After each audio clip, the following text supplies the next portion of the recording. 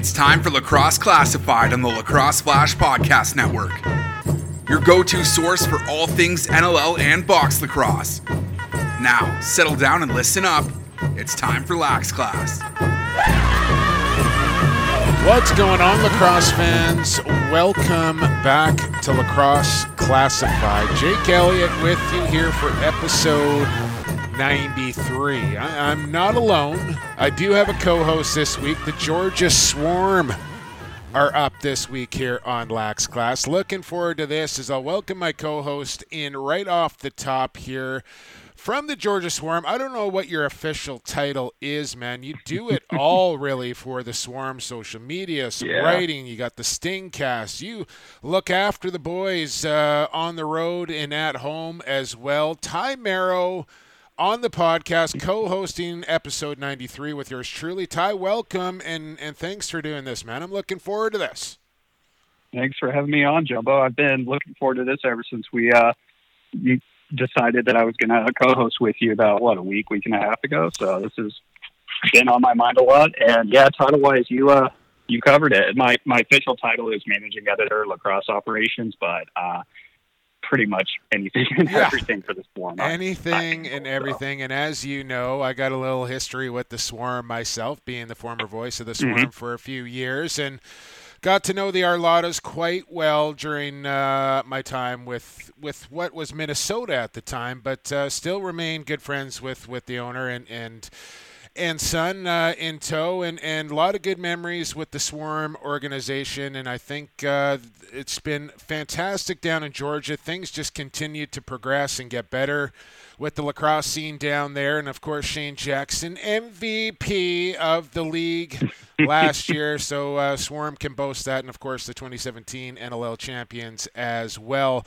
So Georgia Swarm Week, we got Georgia and only Calgary left after that. And then we're kind of through our teams and co-hosts. And I got to figure out what the hell I'm going to do after that. But anyways, Lefty Bombs. Brendan Bomberry from the Georgia Swarm and Iroquois Nationals will join us here in about 25 minutes from now. And we got who we had, we got who you got, under review, quick sticks as well as usual. And I feel like we're probably in for a long one here this week, Ty. So settle in. You may have to bust it up into two parts this week here for EP93. I'm not sure, but lots to talk about, that is for sure. And I think we need to begin with what's kind of happening in the lacrosse world right now. And I think I want to start with the fact that the World Games down there in Birmingham, Alabama, coming out and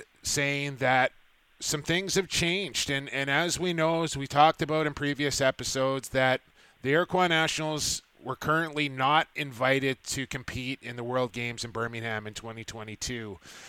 Now that has changed. I think a little public pressure and some awareness have kind of started the wheels in motion. Over 50, I don't know what it's at now, Ty, 53,000 people signing the petition to get the Iroquois Nationals into the World Games. World Lacrosse working with the World Games board together, and still not over the fence quite yet. The wording in the release, and you can find it, World Lax Sport joint release with the World Games, saying that they plan to create some new criteria and some approval still needed from a couple of organizations. But it's looking positive, and speaking with a couple of executives, including a board member on World Lax, that the Iroquois will, in fact, Ty Merrow, compete at the Birmingham Games. Still a couple of I's to dot and T's to cross here, but things looking good for the Iroquois Nationals to compete at the World Games in Birmingham in 2022. Absolutely. And this is one thing that I commented on once the release was put out on Twitter. Just like, it's a good step. And I feel much more confident saying that, hey, we're going to have the Nationals in Birmingham next year, or 2022. I'm sorry, geez, it feels like 2021. Yeah, it's been a long year, man. It's been about 2 years and 3 months. So, no, so it's good that this announcement happened, but we don't quite know the criteria at this point officially. And they're going to end up having to take a team spot that's already on there. And these aren't insignificant hurdles. They're manageable. And again, I think they're going to be overcome, but we'll get there. We still got a year and a half before the games, more than that. So we'll get there. We'll get to see some of the best players and the most exciting players to watch competing on the world stage again. Yeah, it would be an absolute travesty if the Nats weren't there. And as far as, having to knock out a team for the Nationals to get there, I don't know who it's going to be. Probably Germany, I would think. But I honestly, I cannot see Germany standing in the way going, no, like, we're going to take the place of the number 2 or number 3 nation in the world at the World Games. Sorry. So I don't see that being a roadblock. I think they need approval from the IOC Olympic Committee of both the United States and Canada, which I don't see being an issue, but still more things to cross off for the Olympic list. But main thing is that the wheels are in motion. The dialogue has began. The work is underway, and it's looking good here for the Nationals to be in Birmingham in a couple of years from now. So I could not be happier and more thankful to both World Lax and the World Games Committee to make this happen. And again, for people, don't get it confused. The World Indoor Lacrosse Championships or World Lacrosse Championships are different than the World Games. So those are two separate things, and the World Games are governed by the IOC, and it's more or less a pre-qualifier to the Olympics. So two completely different things here, but World Lacrosse working exclusively here with the World Games Committee to make this happen. And a lot of red tape and a lot of bureaucratic BS here, Ty, to make something like this happen, but they got it done pretty swiftly, and like it's almost surprising to me that it came together as quick as it did. So I want to shed some praise here on everybody involved in both those boards for making that happen, making what has happened so far happen. And my goodness, I honestly hope the hurdles here that they still need to clear are cleared, because the backlash and outcry if they don't get in here would be monumental. And we've seen players come out on both sides, Team USA and Canada, not many, but a couple. Joe Walters, Curtis Dixon come to mind, saying, like, if they're not in, we're not going. So pretty strong statements there. I have seen some statements that I haven't been too impressed by, and that coming out of the PLL Championship Series, and this is down a totally different road, but guys not wearing Black Lives Matter patches on their jerseys. I don't have an explanation why somebody would not do that and support that cause. I think you're sending a message by not doing it, and then furthering it by not explaining yourself why you didn't do it. So this podcast has never been a political one, but to see some of these players come out in support of the president, and I just, like, I'm sorry, this is how strong I feel about it. If you're down that road, turn the podcast off and don't listen, because I don't want you.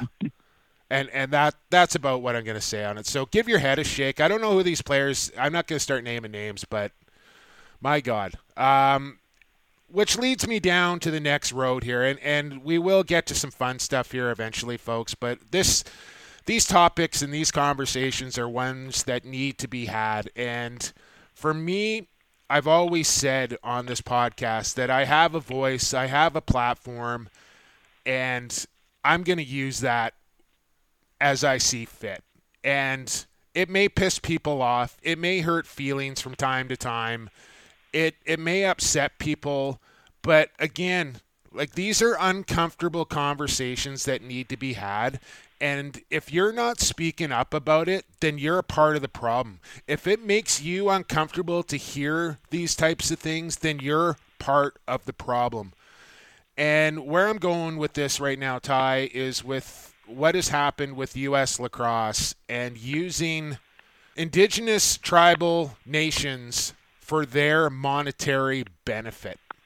And I want you to to follow Lyle Thompson and listen to the video that he put out just yesterday, I want you to follow an account called Pause Up KC, and I want you to follow a lady by the name of Tara Lynn Fern, Twitter handle at Tara Lynn, who's been very outspoken about what's going on. And for me, I've tried to educate myself as best I can, and I'm still not there compared to how much more in the know. And Brandon Bomberry, who we're going to talk to here in about 15, is even more so maybe than them, and very close to what the situation happening down in South Dakota a couple of years ago that still continues to be a stain on our sport.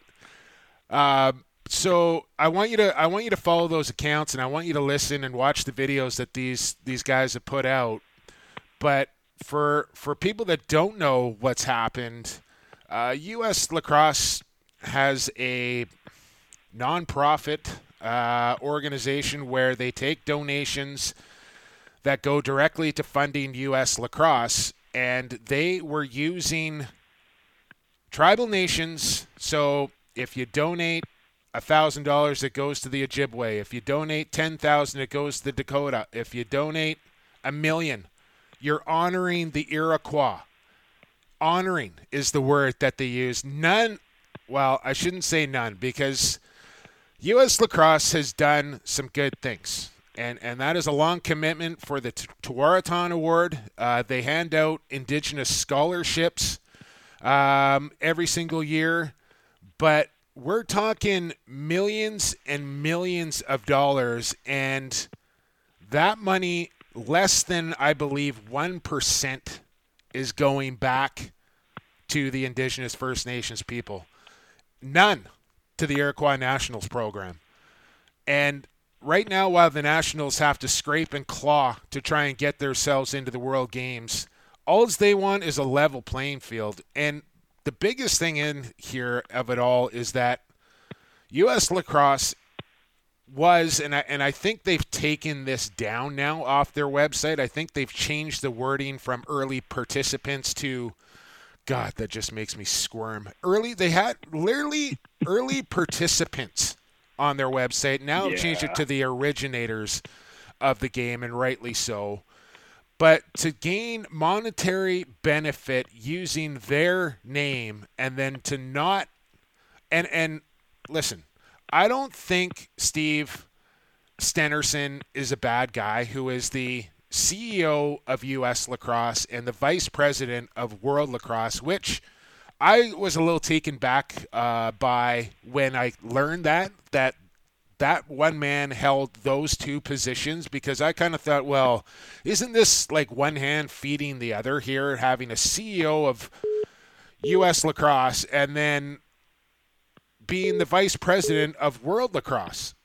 So it didn't make a lot of sense to me, but again, talking with some executives, that these are people that are voted in by a board, and each nation is voted onto the board by World Lacrosse. So it's not that uncommon. Steve was voted in as vice president. And we've had Jim Shear, the CEO of World Lacrosse, on this podcast during the World Championships. So I don't think Steve is a bad person. I think he's done some good work. They have an Indigenous member on their board after some consultation there as well. But Steve was the one that started to reply to some of these questions that I was asking to U.S. Lacrosse about, like, where is this money all going? Because I don't think it's going to the right places, sort of thing. And he still hasn't answered the question, but it got to a point where Steve said, give me your email so I can arrange to have a call with you. And I said, I'm more than happy to have a call. I invited Brendan and Tara Lynn onto the call as well. Still waiting for that email. I'm happy to have Steve on the podcast if he's open to that conversation as well. So although I think there's some good things happening there at U.S. Lacrosse, and you know, they are working, from what I understand, very hard to help get the Iroquois into the World Games and into the Olympics. But make no mistake about it, there is a lot of money on the line when it comes to lacrosse getting on into the Olympics. And we still haven't seen U.S. Lacrosse support or denounce what is happening here and say, like, again, if they're not in, we're not playing sort of thing. And we've seen players start to do it now, but we haven't seen Team Canada do it. We haven't seen Team USA do it. And I don't know if it's going to come to that, but if it does, I would surely hope I'd like to see it. And I know there's a lot riding on it. But getting back to it, what they did was so egregious. And I can't understand how that got past so many people and then put up on a website and thinking that was going to be okay.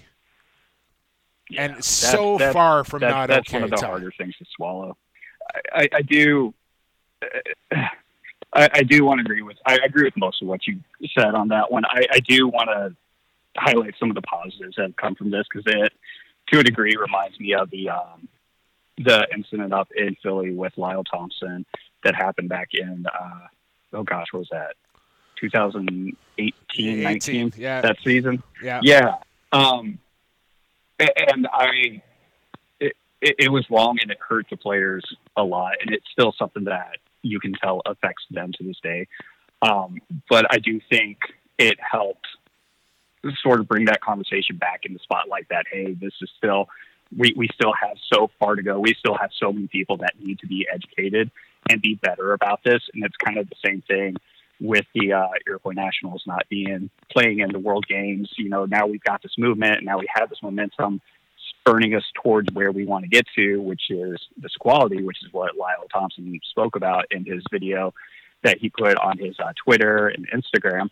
And even then, you're starting to see some benefits from it. I think he did an Instagram post earlier today where he was like, this wasn't them asking for donations, but if you're wanting to help, first off, thank you. And second off, please donate to the specific page for the Iroquois Nationals.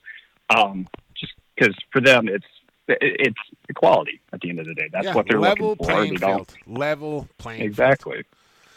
So, exactly. So yeah. I think we're getting there. I will say that video that, I don't remember her name, unfortunately, the Pause girl that you mentioned earlier. Casey. I don't know if she ever gave her name, but she's an 11-year-old girl that more or less laid it out as eloquently as you could imagine. Yeah. I was just blown away how concise and brilliant she is. She's one of those that gives you hope for the future with how well she did that. Absolutely. And listen, I have to say this as well. Like, a lot of these hurdles that need to be cleared for the Iroquois to gain acceptance, one of them is fielding a women's team.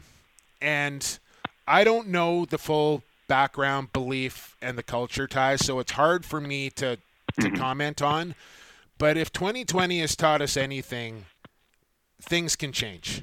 And as a culture, as a society, as a human being, I think we all evolve and we learn. And if it goes against their beliefs or used to go against their beliefs about women playing the medicine game, I think it's time for that to change as well. And listen, this is part of the criteria that they need to meet in order to reach these standards, and that's fielding women's team at the national level, U19 and senior. So it's high time as far as I'm concerned, and I want to see it. And I also have to be very truthful here, Ty. Like, I was born in 1973, okay? I'm old. I'm 47.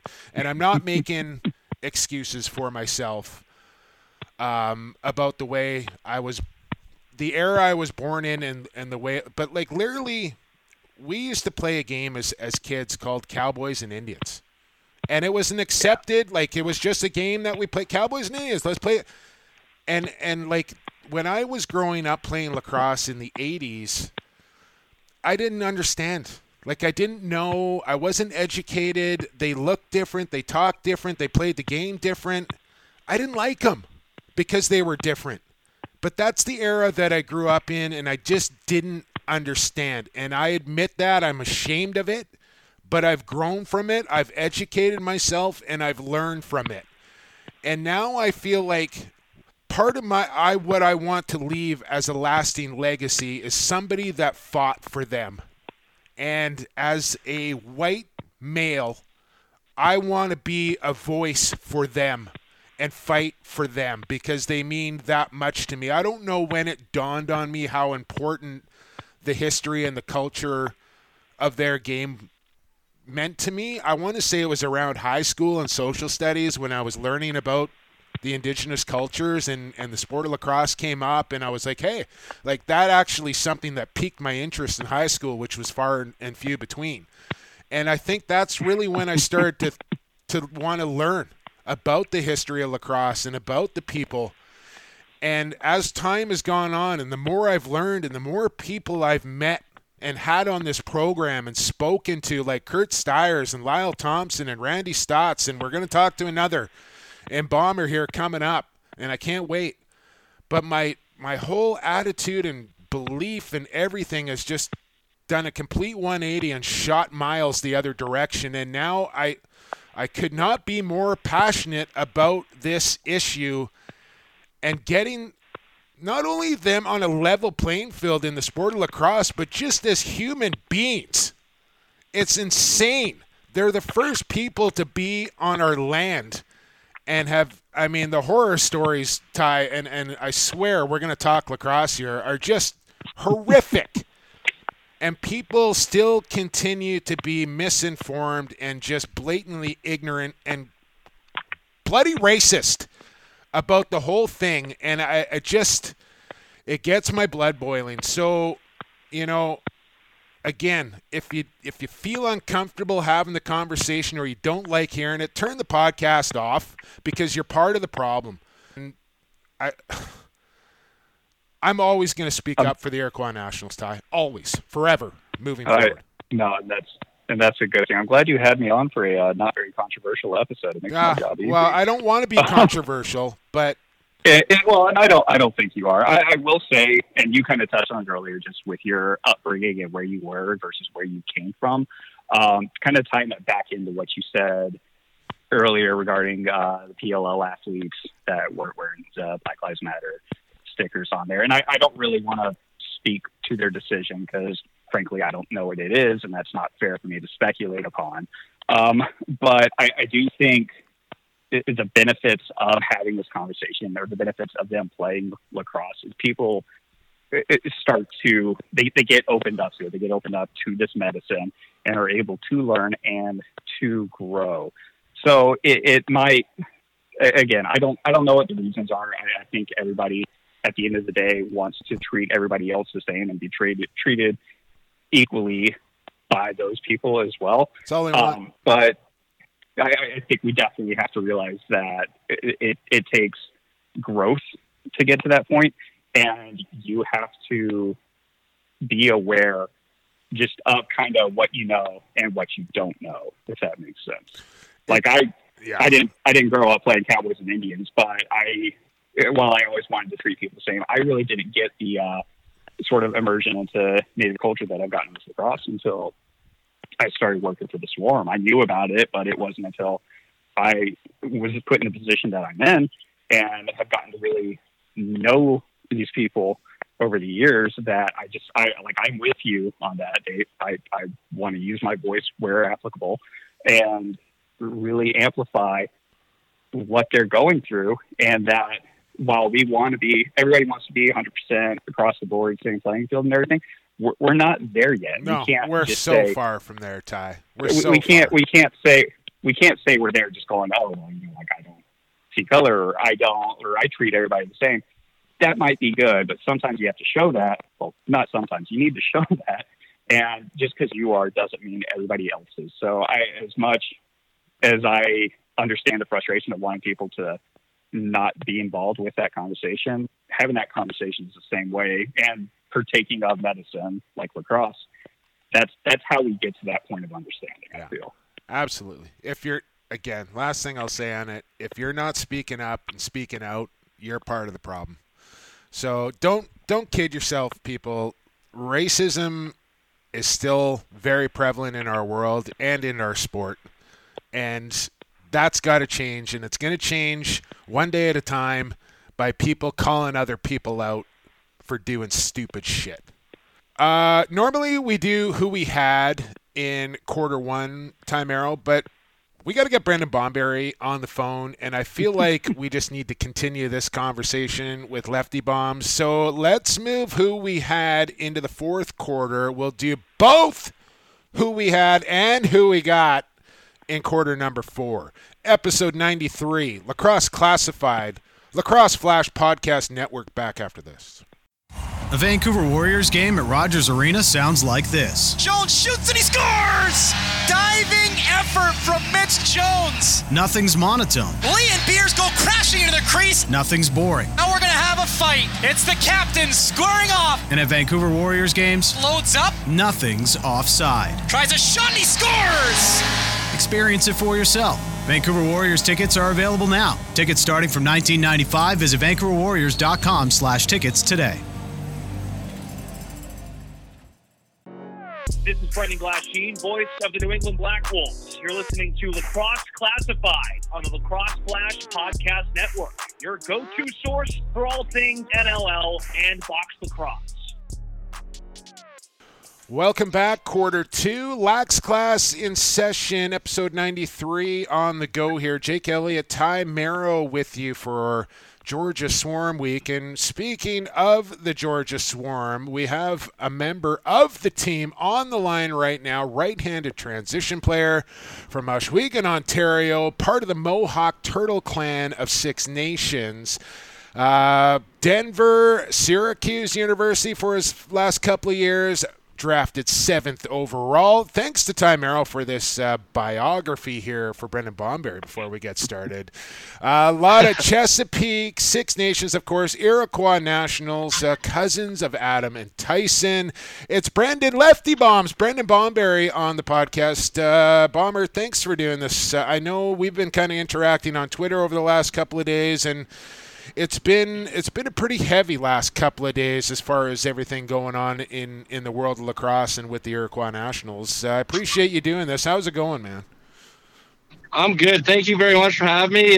My pleasure. I'm glad to be here and looking forward to it. Yeah, I'm looking forward to it. I know Ty is as well. And just so you know, I'm still waiting for an email from US Lacrosse to have a chat. And when that call or email comes through, you'll be the first to know. I guess Yep. you've been pretty outspoken about what's been going on here, Bomber, and maybe I'm gonna just open the floor here for you to give me your thoughts on what has transpired with U.S. Lacrosse and this donation using tribal nations for their benefit. Yeah, I think that it's been a pretty crazy couple of days, I think, with all that coming out. And, I've kind of grown up to always speak my mind. And I get that from my mom, who's pretty outspoken as well. And I think that looking at it, it's pretty unacceptable for, an organization like U.S. Lacrosse to kind of use that to their benefit. And I think that, at first glance, people looking at it, they might think, okay, there's the Choctaw or there's the Mohawk. Maybe if I donate X amount of money, maybe that'll go to them. I think that's what I got when I first looked at it, and then kind of reading it through and to see that they used early participants of the America's sport. Yeah. That kind of really set me off, and I didn't really agree. I completely disagree with that, and I think that it's pretty, disrespectful to the game, something that they are,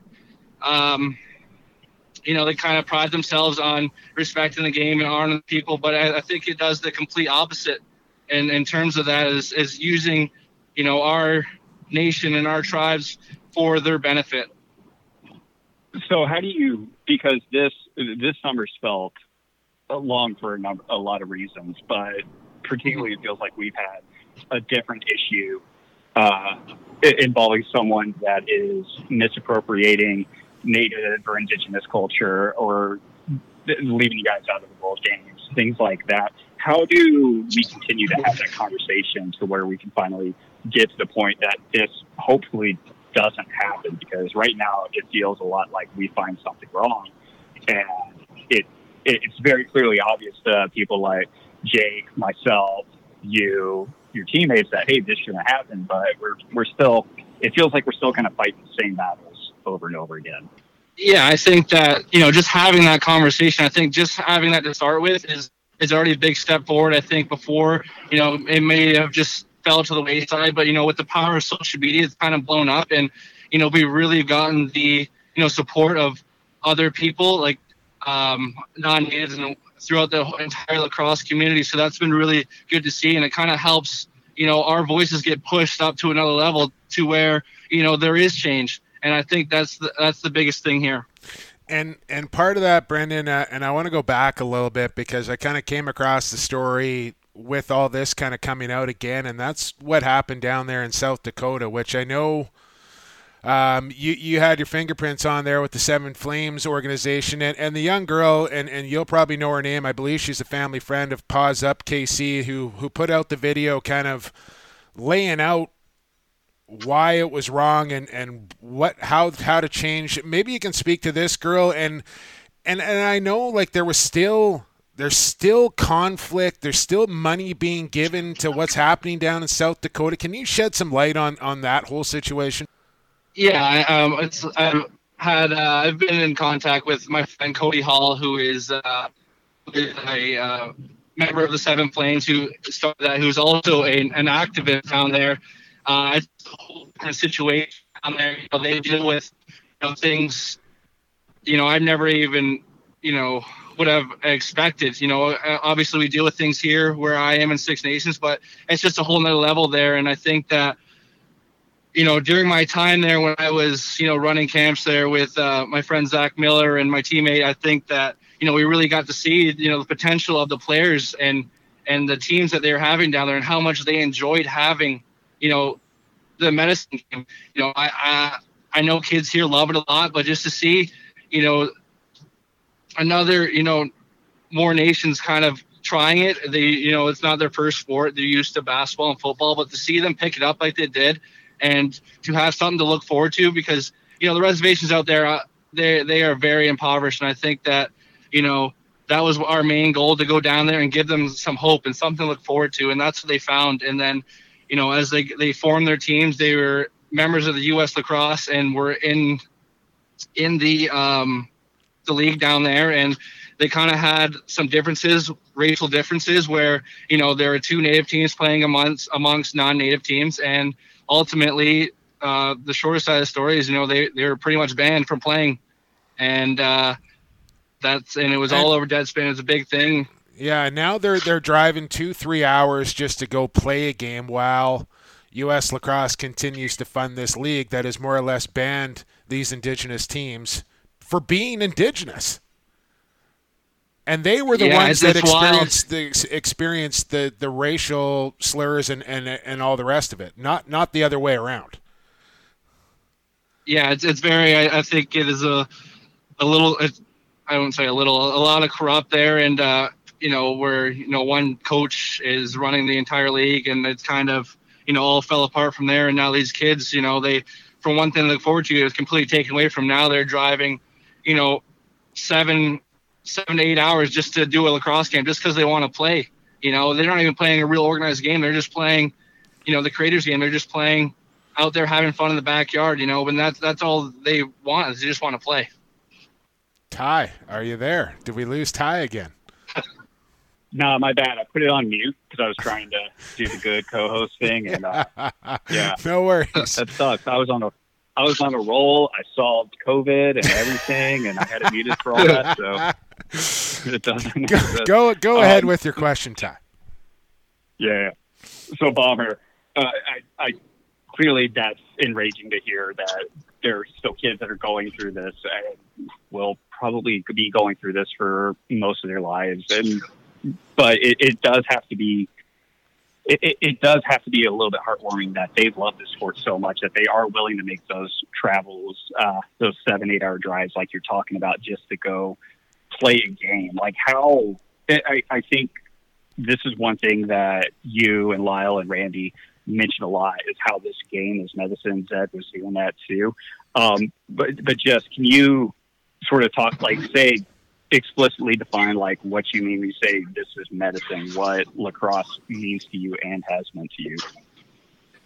Yeah, the first part of your question, that it was unbelievable to see how much these kids love the game. We went down there, and some of them had never played, even touched a stick or even seen a stick, and they picked up perfectly. And it would be 110 degree weather in the middle of South Dakota, no shade, and these kids want to rip it up and down the field. And it was it was hot for me, but, just to see them, the joy in their eyes and how much they loved it was unbelievable. And, to your question about the Medicine game, everyone talks about it. And I think at this point, it's kind of cliche to say, but it is, and I experienced it this, just past couple weeks, being able to go down to Annapolis and play in the MLL, and having this game taken away for this long and to be able to go back and play was, I can't even describe the feeling to get back out there and be able to do what I love.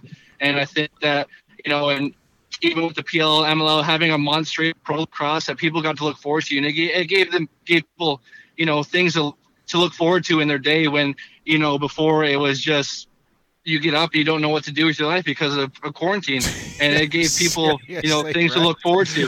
Yeah, no, I laugh, but you're so bang on, Bomber, that I honestly don't know if I would have made it if I didn't have that 1 month of lacrosse to watch, because this has been the longest I've ever gone without being able to play, coach, announce, watch, you name it. So it's been a crazy year to this point, and I don't know how much crazier it can get as we speak with Brendan Bomberry here. And before we move on to some Georgia Swarm stuff, because we want to talk about your Swarm here, Brendan, but of course, the news coming out from the World Games Committee and along with World Lacrosse that the door is open a crack here. Still a few hurdles to jump over, some criteria to meet. But it's starting to look pretty positive here that the Nats are going to be in Birmingham and play at the World Games. How fired up are you about that?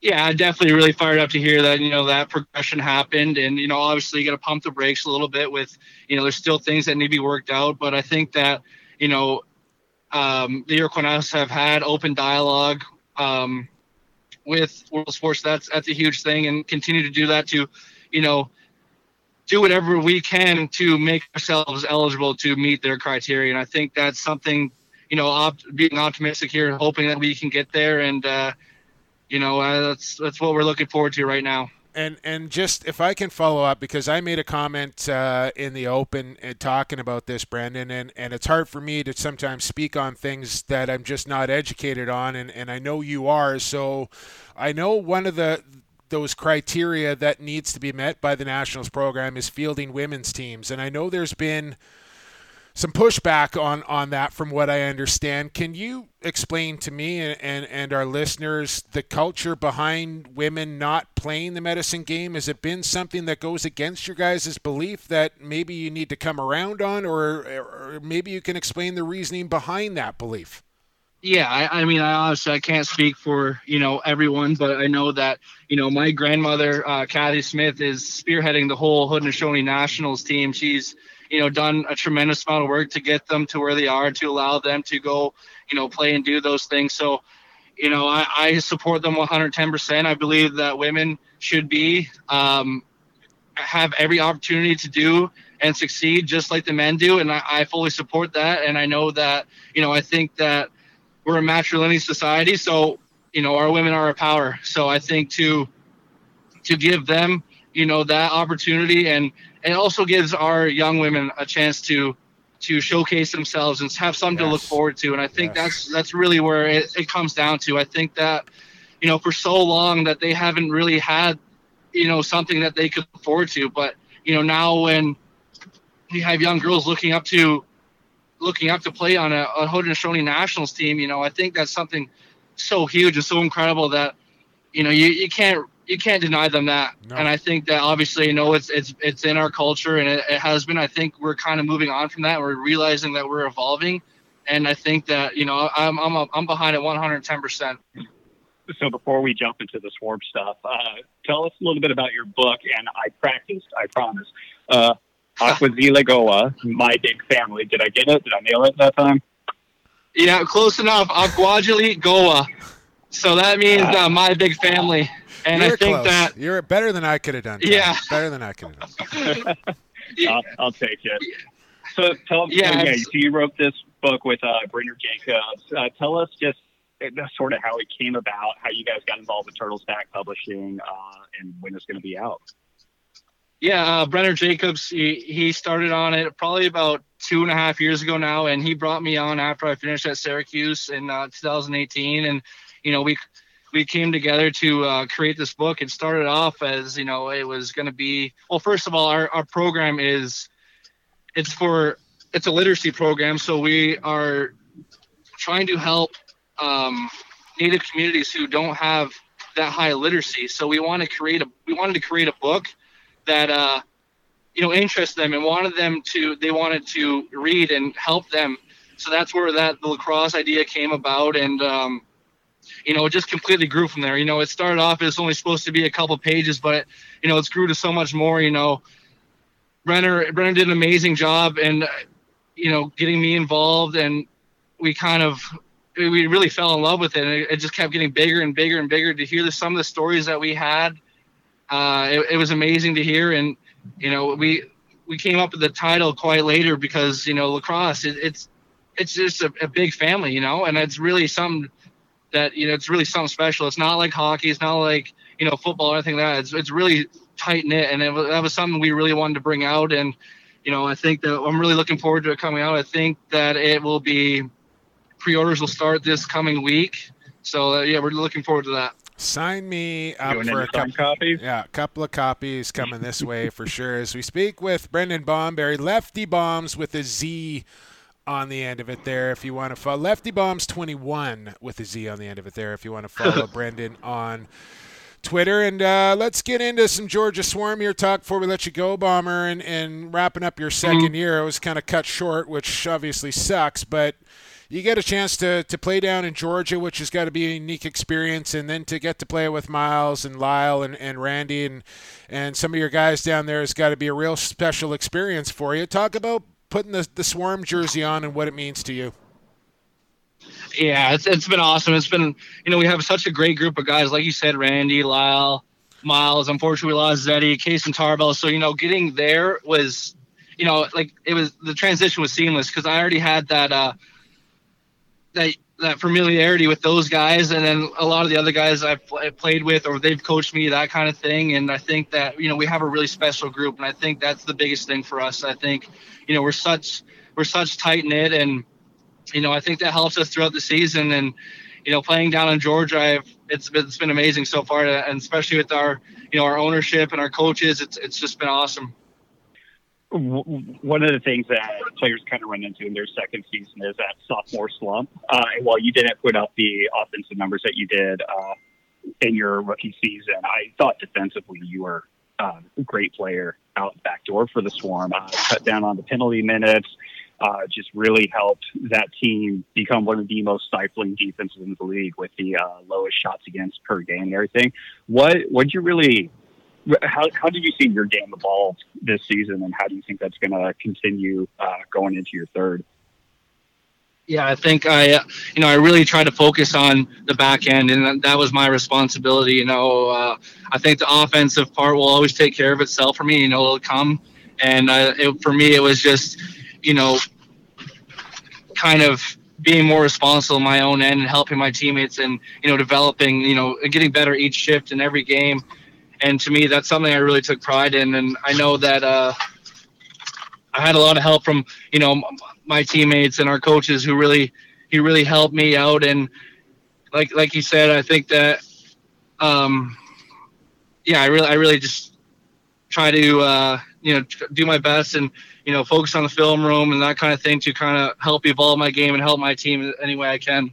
All right. The last one I got for you, I know you're pretty active on Instagram and Twitter, fairly active. Always posting highlights of your kid, Jagger, going out there on the skates. That kid is a beast, better and better. He is an absolute beast. It's awesome to have a little man like that. I know he really enjoys, trying to do everything that I do, and he's really picked up a stick really seamlessly. I think we're gonna have a 3-sport athlete here. We're gonna have a tough choice between hockey, lacrosse, and golf. He hit a couple. The other day he hit a 30-foot putt for a par on a par 3, so that was pretty crazy. And you got like the full rink down in the basement where he can just go nuts. Oh yeah, he's down there every single day with his cousins, and right from when he wakes up till he goes to bed, he's firing on all cylinders, and he's got a lot of energy, and I'm looking forward to it. I think that's probably one of my favorite things to do is watch him play. Speaking of watching guys play and family, the name Bomberry synonymous with lacrosse, and maybe one of my favorite names to say when I'm announcing lacrosse, just the name alone, Bomberry. But I go back to the days of the Arrows back in '92 and their Minto Cup team, watching, I believe was it Cam or Corey? I believe it was Cam. And it was Cam, yeah. Yeah, and man, could he shoot a lacrosse. Like the guy would dent boards with his shot. It would go so hard. So Cam, Corey Bomberry, of course, and I got to mention Big Timmy Bomberry, Brendan, because he is in our best lacrosse fighter of all time tournament. But I gotta be honest here, man. He's got a tough matchup coming in round 3, taking on Rory Smith. But I'm wondering if you got a Timmy Bomberry story you can share before we get out of here. Oh, yeah. I mean, Timmy, I don't think I'd ever want to fight him. He was my coach growing up all the way. I played with Tyson growing up, and that's his dad. So he was our coach, and there'd be some times where he would strap up the pads and he'd play defense on us when we were younger. So that was something that we kind of look forward to, but not so much. Yeah. He still uses Woody out there, and he's a big, strong dude, and I definitely wouldn't want to fight him, that's for sure. Awesome, man. Hey, I appreciate your time so much, Brendan, and your candid words and your insight. I really appreciate it, and I dearly hope to see you in the Nationals in Birmingham in 2022, and furthermore, with the Georgia Swarm coming up here next season. Look forward to seeing you out there, man. Thanks for doing this. Yeah, thank you, and thank you for all your support. And I just want to say to everyone that we see all your posts, we see all your support, and we truly appreciate it. And we know that some of this wouldn't be able to get done without you guys. So I just want to say thank you from the bottom of our hearts. Brendan Bomberry, Georgia Swarm, Iroquois Nationals, right there, Ty Mero. You suggested we have Bomber on the program, and I couldn't be happier than you did that. That was a fantastic conversation. Oh, he's an absolutely great individual to talk with, and I always feel like anytime I talk with any of the players, you definitely learn something, but particularly the native ones, and as we alluded to earlier, as far as educating ourselves and growing, they're some of my just favorite people to talk to, just because I always come away learning so much from their perspective and their thoughts on lacrosse or current world events. It's just it's always a worthwhile conversation. Agreed, my friend. Let's take a quick break and come back. Quarter 3 coming up, under review and quick sticks. Keep it right here, episode 93, Lacrosse Flash Podcast Network.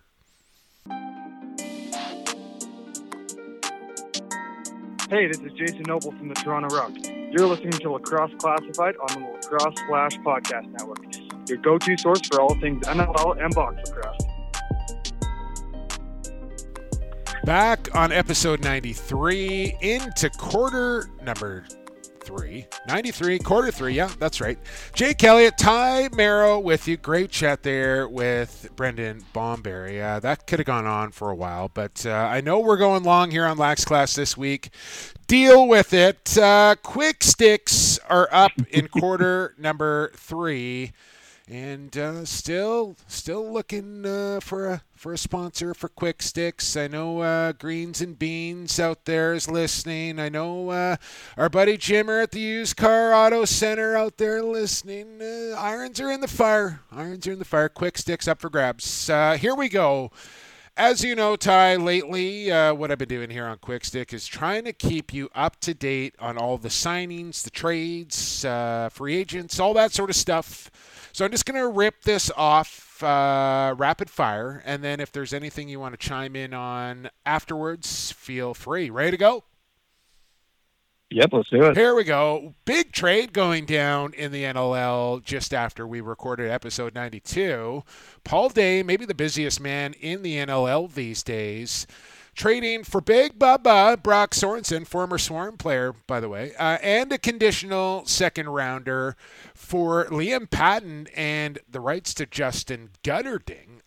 This is an interesting trade. I like it for both teams. I think it's good for both clubs. So let's move on. Lucas Coote 2 years signing in Georgia, battling for some goalie time. Jamie Dilks with Toronto. D. Edwards back in Toronto as well, and congratulations as he got down on a knee and proposed. Now fiance is Damon Edwards. Gustavin, 2 years with Rochester. What else do we got here? I think, Calgary Roughnecks signing Beazle to the D bench with the departure of Rob Williams. Did I miss any signings or trades or anything that you may be privy to, Ty? I don't think I did. There's a couple that came down today. So Marcus Minicello with the Bandits, 2 years. I'm going to butcher his last name. I apologize in advance. Brooker Muir with Thunderbirds. He just did a 3-year. Cam Milligan with the K-Hawks for a year. And then this actually just came through, like maybe 20 minutes in when we were recording and everything out of New York. They announced their scouting staff. So they got director of scouting is Joel Johnson, video coordinator John Veltman, and then Eastern Scout Jim Dasberg, Western Scout John Nicholson. So okay, bit of a slow week compared to the other ones of free agency, but some notable stuff going on all the time. It'll continue to kind of taper off here as we go along, because these guys are coming off the board, and that's the way it goes. John Veltman, very underrated lacrosse player. Not many people talk about John because of how good Jim was, but John, very good player back in his day as well. We talked about U.S. lacrosse. We talked about the World Games. We got to talk about lacrosse classified T-shirts at the Lacrosse Flash team store. I'm assuming you've spent all your money on Zed Williams T-shirts, Ty, so I don't know if you have any money left for a lacrosse classified T-shirt, but if you do, check out the Lacrosse Flash team store. By the way, the boys at the Flash have started their NLL draft coverage, spotlighting the offensive players this week at the Lacrosse Flash. Strongly encourage you to check that out. WLA podcast coming out tomorrow once again, episode 7 of 8 coming. Mitch Jones, Logan Schuss, and Rory McDade for Salmon Belly Week. I know you'll be tuned into that time, Arrow. WLA Weekly, episode 7, every Wednesday, coming out tomorrow. So check that out. BC Junior Lacrosse, Alberta Junior Lacrosse going to 22-year-old eligibility. Well, not quite a done deal yet, says BC Junior Lacrosse. I think they need approval from the BCLA. I said do it anyway. Just do it. Ontario's doing it. Alberta's going to do it. Just do it. And then it's done. And then they don't have a choice. So we'll see how that plays out. What else do I got? I talked about why it's important for me to fight for the Iroquois. I had that down. That I got a little carried away in the open on that. So no need to touch on that. Last thing I want to do is talk about something that happened after one of my hikes, what I normally like to do, Ty, and this is a little bit off topic here, but I wanted to mention this because I just think it is a state of our world right now and something that needs to be said. So after normally I do a hike, I like to go get myself an iced coffee from a Starbucks, and the drive-through lineup was super long. So I said, you know what, I'm going to go in and order my drink that way. And so I did so. A couple of ladies in front of me ordered their drink. I had a seat, and everybody's spaced out doing their social distancing. I'm scrolling through my phone, and, maybe 5 minutes, 7 minutes had gone by, and like I said, big lineup in the drive-thru. Baristas are working away, doing their thing. I didn't do the mobile order or whatever, so I'm waiting. This lady gets up and heads up onto the counter and says, yells at a barista, "How long do I have to wait for an effing coffee?" And I just, I look up from my phone, and I thought to myself, what are you doing right now? And so she goes off in a bit of a tirade, and as she's going back down to sit down, I said, you know that they have a mobile app if you don't want to wait, right? You can pre-order, and then she says, well, I can't do that. And I said, well, then shut up and sit down and wait. Because it's not like these people behind the counter are standing around doing nothing. And you're sitting there as an entitled, berating a coffee barista about how long you have to wait for your precious latte in a Starbucks in the middle of an afternoon during a pandemic. So the point of this is that I called this lady out and I went at it with her friend. This thing could be up on social media. Just maybe Google large white male goes off in Starbucks or something, because I literally let it rip on these women about where we are in the world right now, and like, have a little patience. There's a pandemic going on. We're in a freaking Starbucks and you're freaking out about having to wait 8 minutes to get your coffee. Leave. Like, go away. And it got heated, and I'm a little embarrassed by it, but the point is that just have some patience and understanding for people who are working at their job, trying to serve you. And by the way, I got my coffee before them and I ordered after them. You couldn't have seen a bigger smile on my face as I walked out the door after getting a little whisper from the barista saying thank you. So at the end of the day, just be patient, be kind to people, and have some understanding in our world today. We're in a pandemic, people. You can wait a couple of minutes for a latte. That is Quick There's Sticks. so many things in this world to get angry about. Oh My God. And maybe that, I'm just saying, yeah, Ty, there's so many things worth getting angry about, but not coffee. No, like, wait 2 more minutes. No, and I probably shouldn't have got angry about it, but the fact is that they couldn't say anything, so I said something for them. And I do it again. Like, I don't know if it's my new thing, but I might just start calling morons out in public. When I see things that are just, I might just start calling people out. Could be my new thing. I don't know. That is Quick Sticks, Ty Mero. It's time to go under review.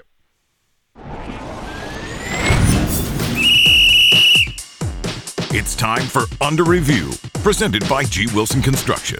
The challenge flag has been thrown, so now it's time to take the matter under review.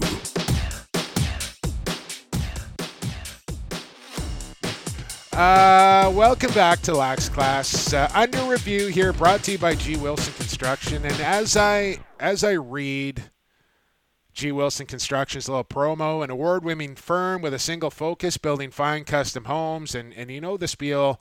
You want to start your career in the construction business, go to G. Wilson Construction, upload your resume, start your career in the construction business, building fine custom homes. With a single focus there at G. Wilson Construction, gwilsonconstruction.com. And just reading that off, I realized that I didn't thank our sponsors, the Vancouver Warriors, coming out of commercial break after quarter one. They're picking third in the National Lacrosse League draft, by the way, doing a little profile feature of the Chancellor, doing a little writing for Warriors.com and VancouverWarriors.com, and spotlighting a few potential players that they have their eye on at the 3-hole there at Vancouver Warriors. So check out those player profiles: Reed Bowering, Jeff Henrik, Trey LeClaire, Ryan Smith, to name a few. VancouverWarriors.com, nothing's offside. And I also forgot to mention Stampede Tack and Western Wear in the Open, because I was so singular focused and fired up about this program here, Ty. I've forgot about the important people that make it happen. Stampede Tack, Vancouver Warriors, G. Wilson Construction, and I'll get to Associated Labels going into quarter four. So I apologize for that. I hope all my friends and sponsors understand why that happened. I'm running a little hot today, which can tend to happen here on Lax Class, and you're just along for the ride, Ty Mero. So enjoy. Under review, let's do a fun one. Do face-offs matter? Go.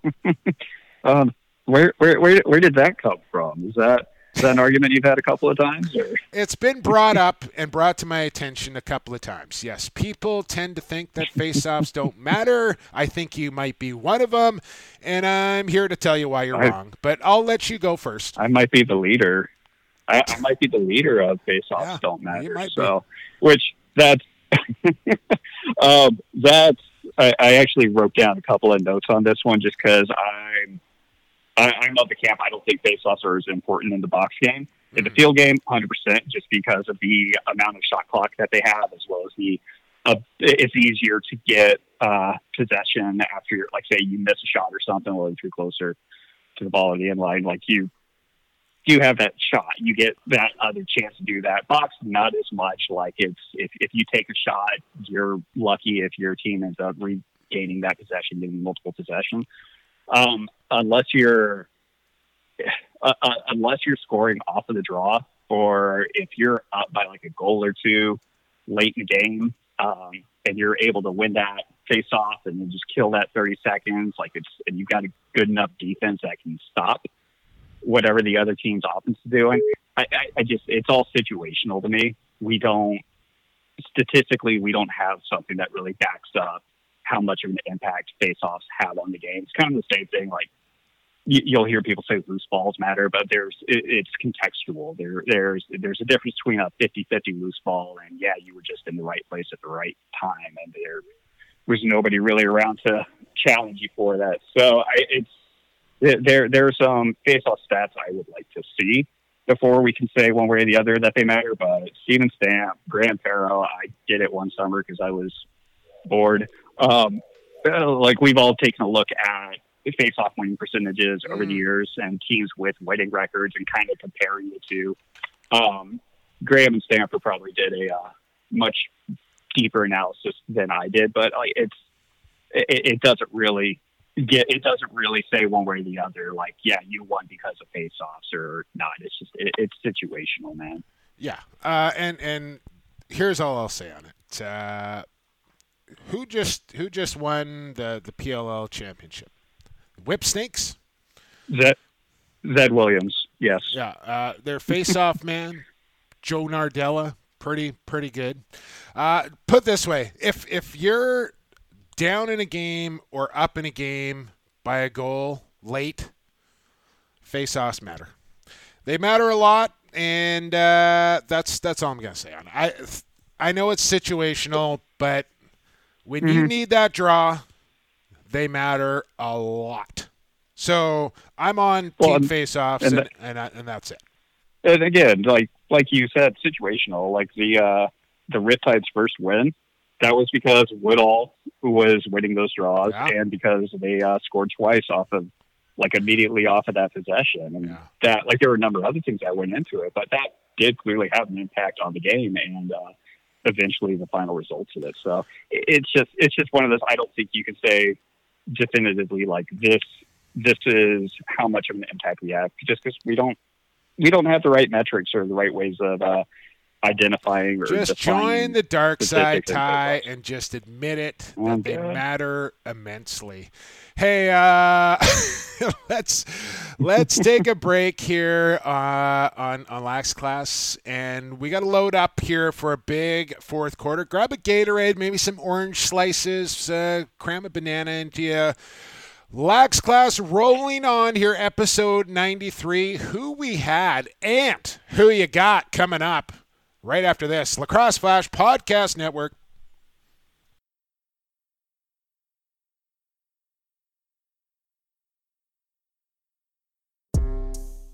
Associated Labels and Packaging, a fun family company that offers premium quality labels and packaging with unparalleled service.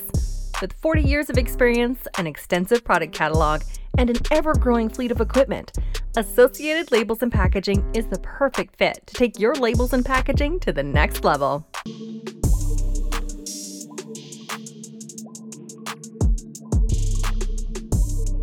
Hey, this is Brody Merrill from the San Diego Shield. You're listening to Lax Class, your go-to source for all things NLL and box lacrosse. And now it's time for Who You Got. Back on Lax Class, episode 93, into the fourth quarter. No more breaks on Lacrosse Classified. What do you got going on over there, Ty? Is that like some sort of bird or something you got chirping away? I'm sitting outside. It's like 100 degrees and 100% humidity. So I figure it's the perfect podcast weather. Do you know what kind of bird that is? It's quite a unique little chirp to it. Not much of a bird watcher. Okay. No, I can't say I do. Yeah, no, it's cooking down there in Georgia. It is smoking hot. It's over 100 degrees up here as well. I'm off to the river after we're done recording. But I'm thinking that you may actually have to go inside, Ty, because that bird's starting to drive me a little crazy. Not going to lie. I'll make my way in shortly. Thank you. Appreciate that. So we didn't get a chance to do who we had in quarter number 1, so we're going to do it now, but not until I tell you about my friends at Associated Labels and Packaging, AssociatedLP.com, at Associated Labels and Packaging, focusing on people, ethics, quality, and of course, family owned. I know the Ashworths got their kids in the ULL, the United Lacrosse League, which was up and running this week. It's so good to just get out on the road and be driving along and drive past a sporting field and just see kids playing sports again. Like that warms my heart. Who we had is brought to you by Stampede Tack and Western Wear. Long have they been known as Canada's best variety of Western wear and cowboy boots, but did you also know they carry work and CSA approved boots, both Blundstone and Boggs, or the Work Hard by Ariat? They carry every kind of boot you can imagine. Stampede.ca, where shopping online is still shopping local, out there in Cloverdale since 1966.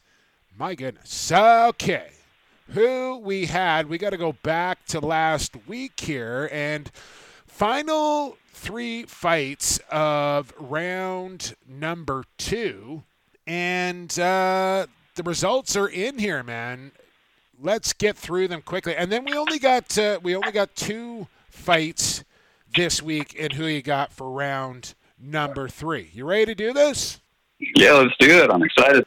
Who we had, 4 big matchups here, and let's go through these. Psycho McMichael, who took me out in round 1, Ty. Psycho Scotty McMichael, 69% clear decision over the former NLL penalty minutes leader in Kyle Lavert. Glasheen said it best last week. He's got Psycho in between his names. How are you going to beat a guy like that? There you go. I think he could easily go to the Final Four, maybe even the finals here. A lot of the old school crowd remembering Psycho McMichael and casting votes.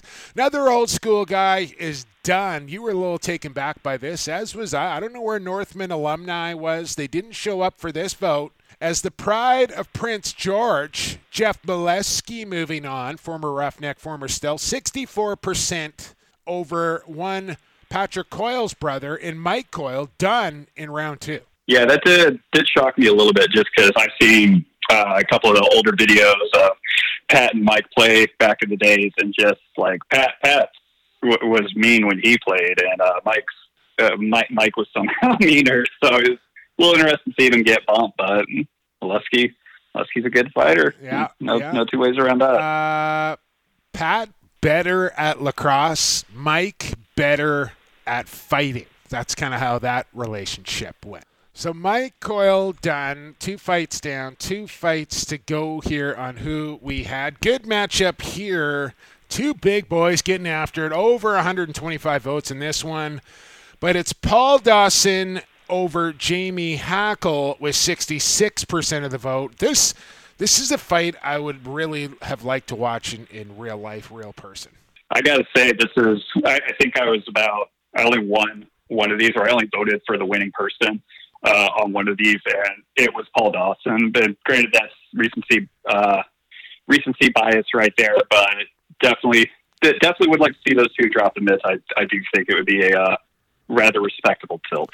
And another one that would have to be, because the vote was so close on it, Big Mac, Brody McDonald, former Georgia Swarm, NLL champ with you guys, is the backup goaltender down there, taking on a man that people said had the biggest hands that they've ever seen in one, Ward Sanderson. I had to call on the people here to settle this decision. It was 50-50 for about 6 days straight. But Ward Sanderson at the nose here, at the tail end, 51% comes out on top, almost 200 votes cast here.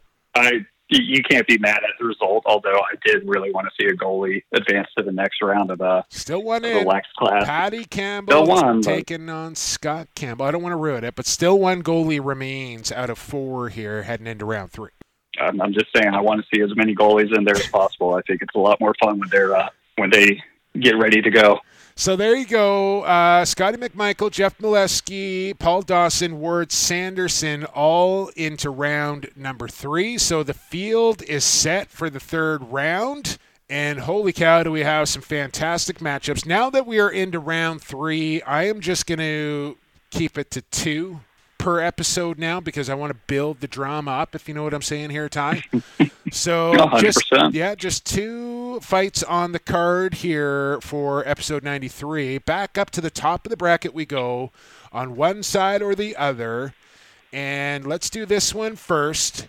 Andrew Ogilvie, who's been keeping tabs on this podcast here, getting past Torrey Gardner in round 1, Matt Beers in round 2, will now take on from the Six Nations Chiefs one Miles General, who got past Drew Candy in round 1 and Rob Williams in round 2. Andy Ogilvie, Miles General, Ty Merrow, who you got?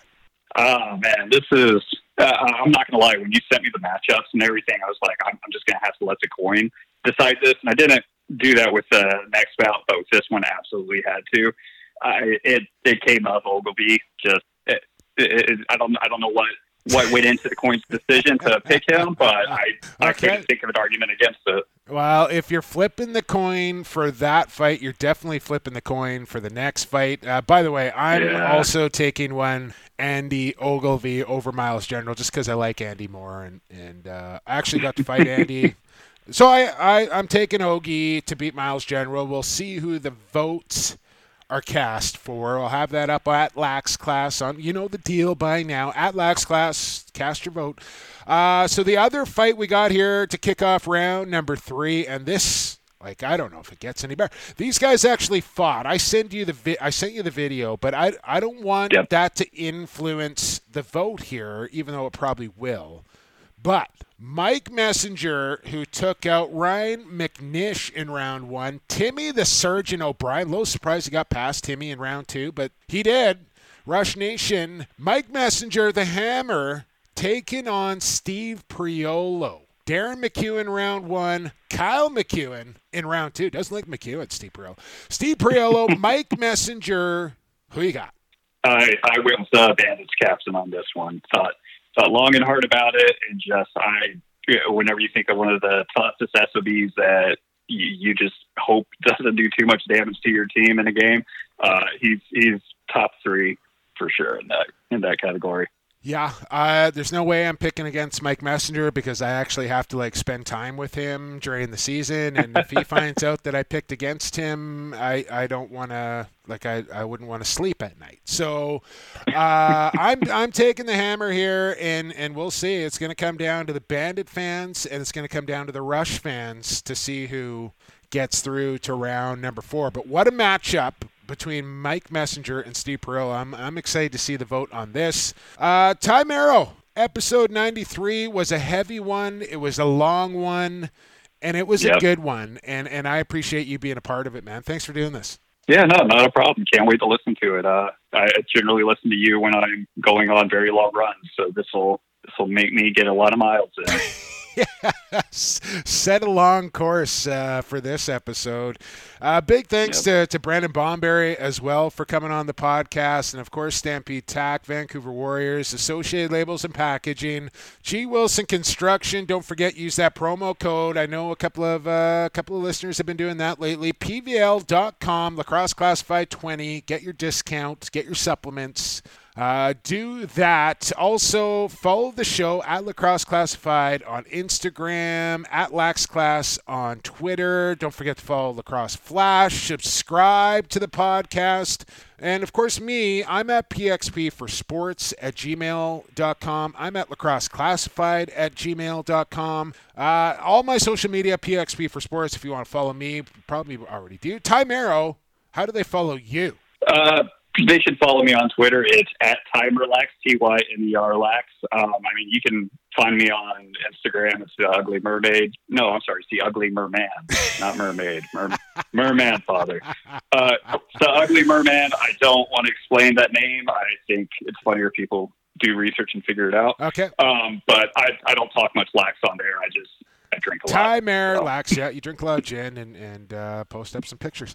Okay, thanks for doing this, man. I really appreciate it. Thanks to you, the listener, of course, for checking out EP 93. I'm still working on Jeff Snyder for episode 94. I may have to go in a different direction. We'll find out. But Calgary Roughnecks are up next week. That much I know. And then, like I've been teasing, I got some big news to drop for you. And I got another kind of neat idea that I think I'm going to do for episode 95. So stay tuned for all that. Thanks for listening. Thanks to Ty Merrill. Thanks to Brendan Bomberry.